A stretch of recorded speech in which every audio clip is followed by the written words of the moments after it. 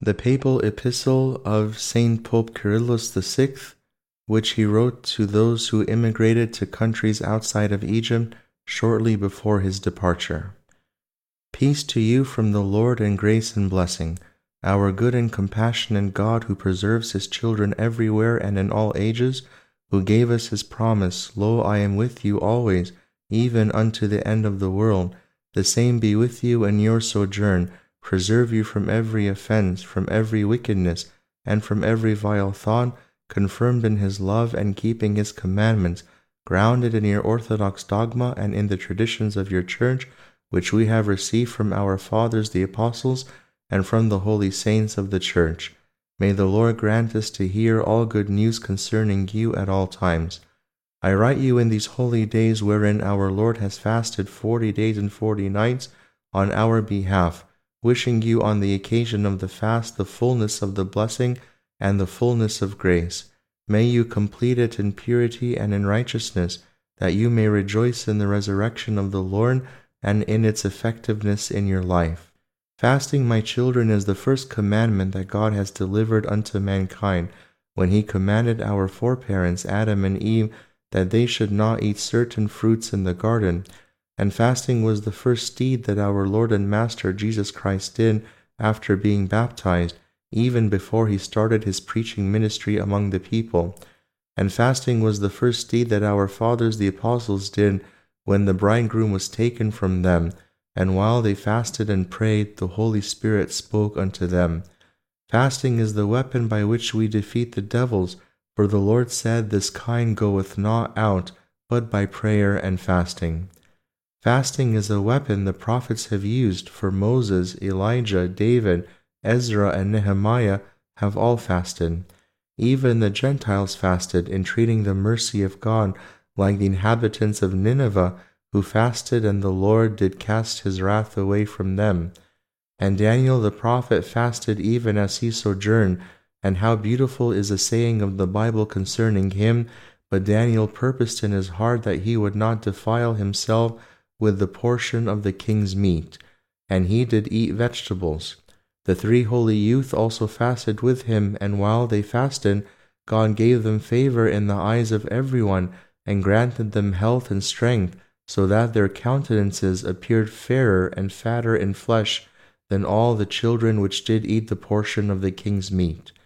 Fasting, my children, is a weapon by which we subdue the lusts of the flesh, that the spirit may be lifted up and strengthened. That is why fasting is laced by spirituality, for it is not a virtue of the flesh. Indeed, Christian fasting is abstaining from all food for a period of time, followed by eating food that is devoid of animal fat. However, in addition to this, fasting has to be accompanied by spiritual virtues that would give it its spiritual nature.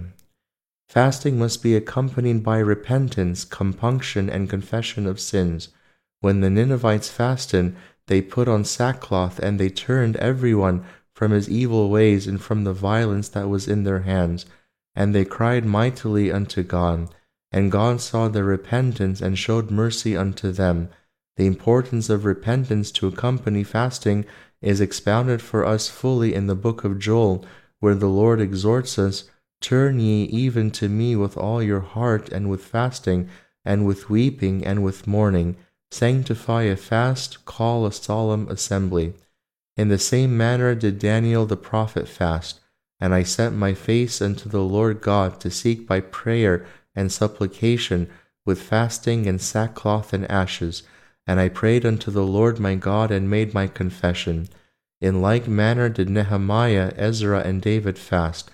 God desires this repentance while fasting, when the Spirit has victory over the flesh, when we subdue the flesh and crucify it with all its affections. So make your fast, my children, pure and holy, that it may be acceptable before God like the fasts of the saints. Preserve your purity in the land of your sojourn. Live the life of repentance that is pleasing to God. Let this season be a season for confession of sins and communion of the holy mysteries, that ye may abide in the Lord, and he abides in you, even as the living branches that bear fruit abide in the true vine. And the God of all mercies preserve, confirm, and strengthen you. Let your fast be also accompanied by prayer and by reading the Bible and spiritual books and the lives of the saints. Let your fast be also accompanied by meditation, especially concerning the holy and precious memories with which this blessed season abounds. Celebrate the Holy Pascha with all its profound chants and lections and moving memories, with all befitting asceticism and compunction, knowing that the season, so profound in its spiritual rituals and prayers, is but a fountain for the Spirit that satisfies and satiates man and provides him with a wonderful provision that is profitable unto eternity. Set your minds on all the spiritual means that avail unto your edification. Walk worthy of the gospel of Christ, according to the vocation wherewith ye are called. Be a light wherever ye dwell, that men may see your good works and glorify your Father who is in heaven, showing in your lives a good example and a living testimony to the Spirit of God that works in you. Offer unto all a bright image of your holy Church, her true Orthodox faith, her glorious and wonderful history, and her profound and ever-felt influence in the Christian world.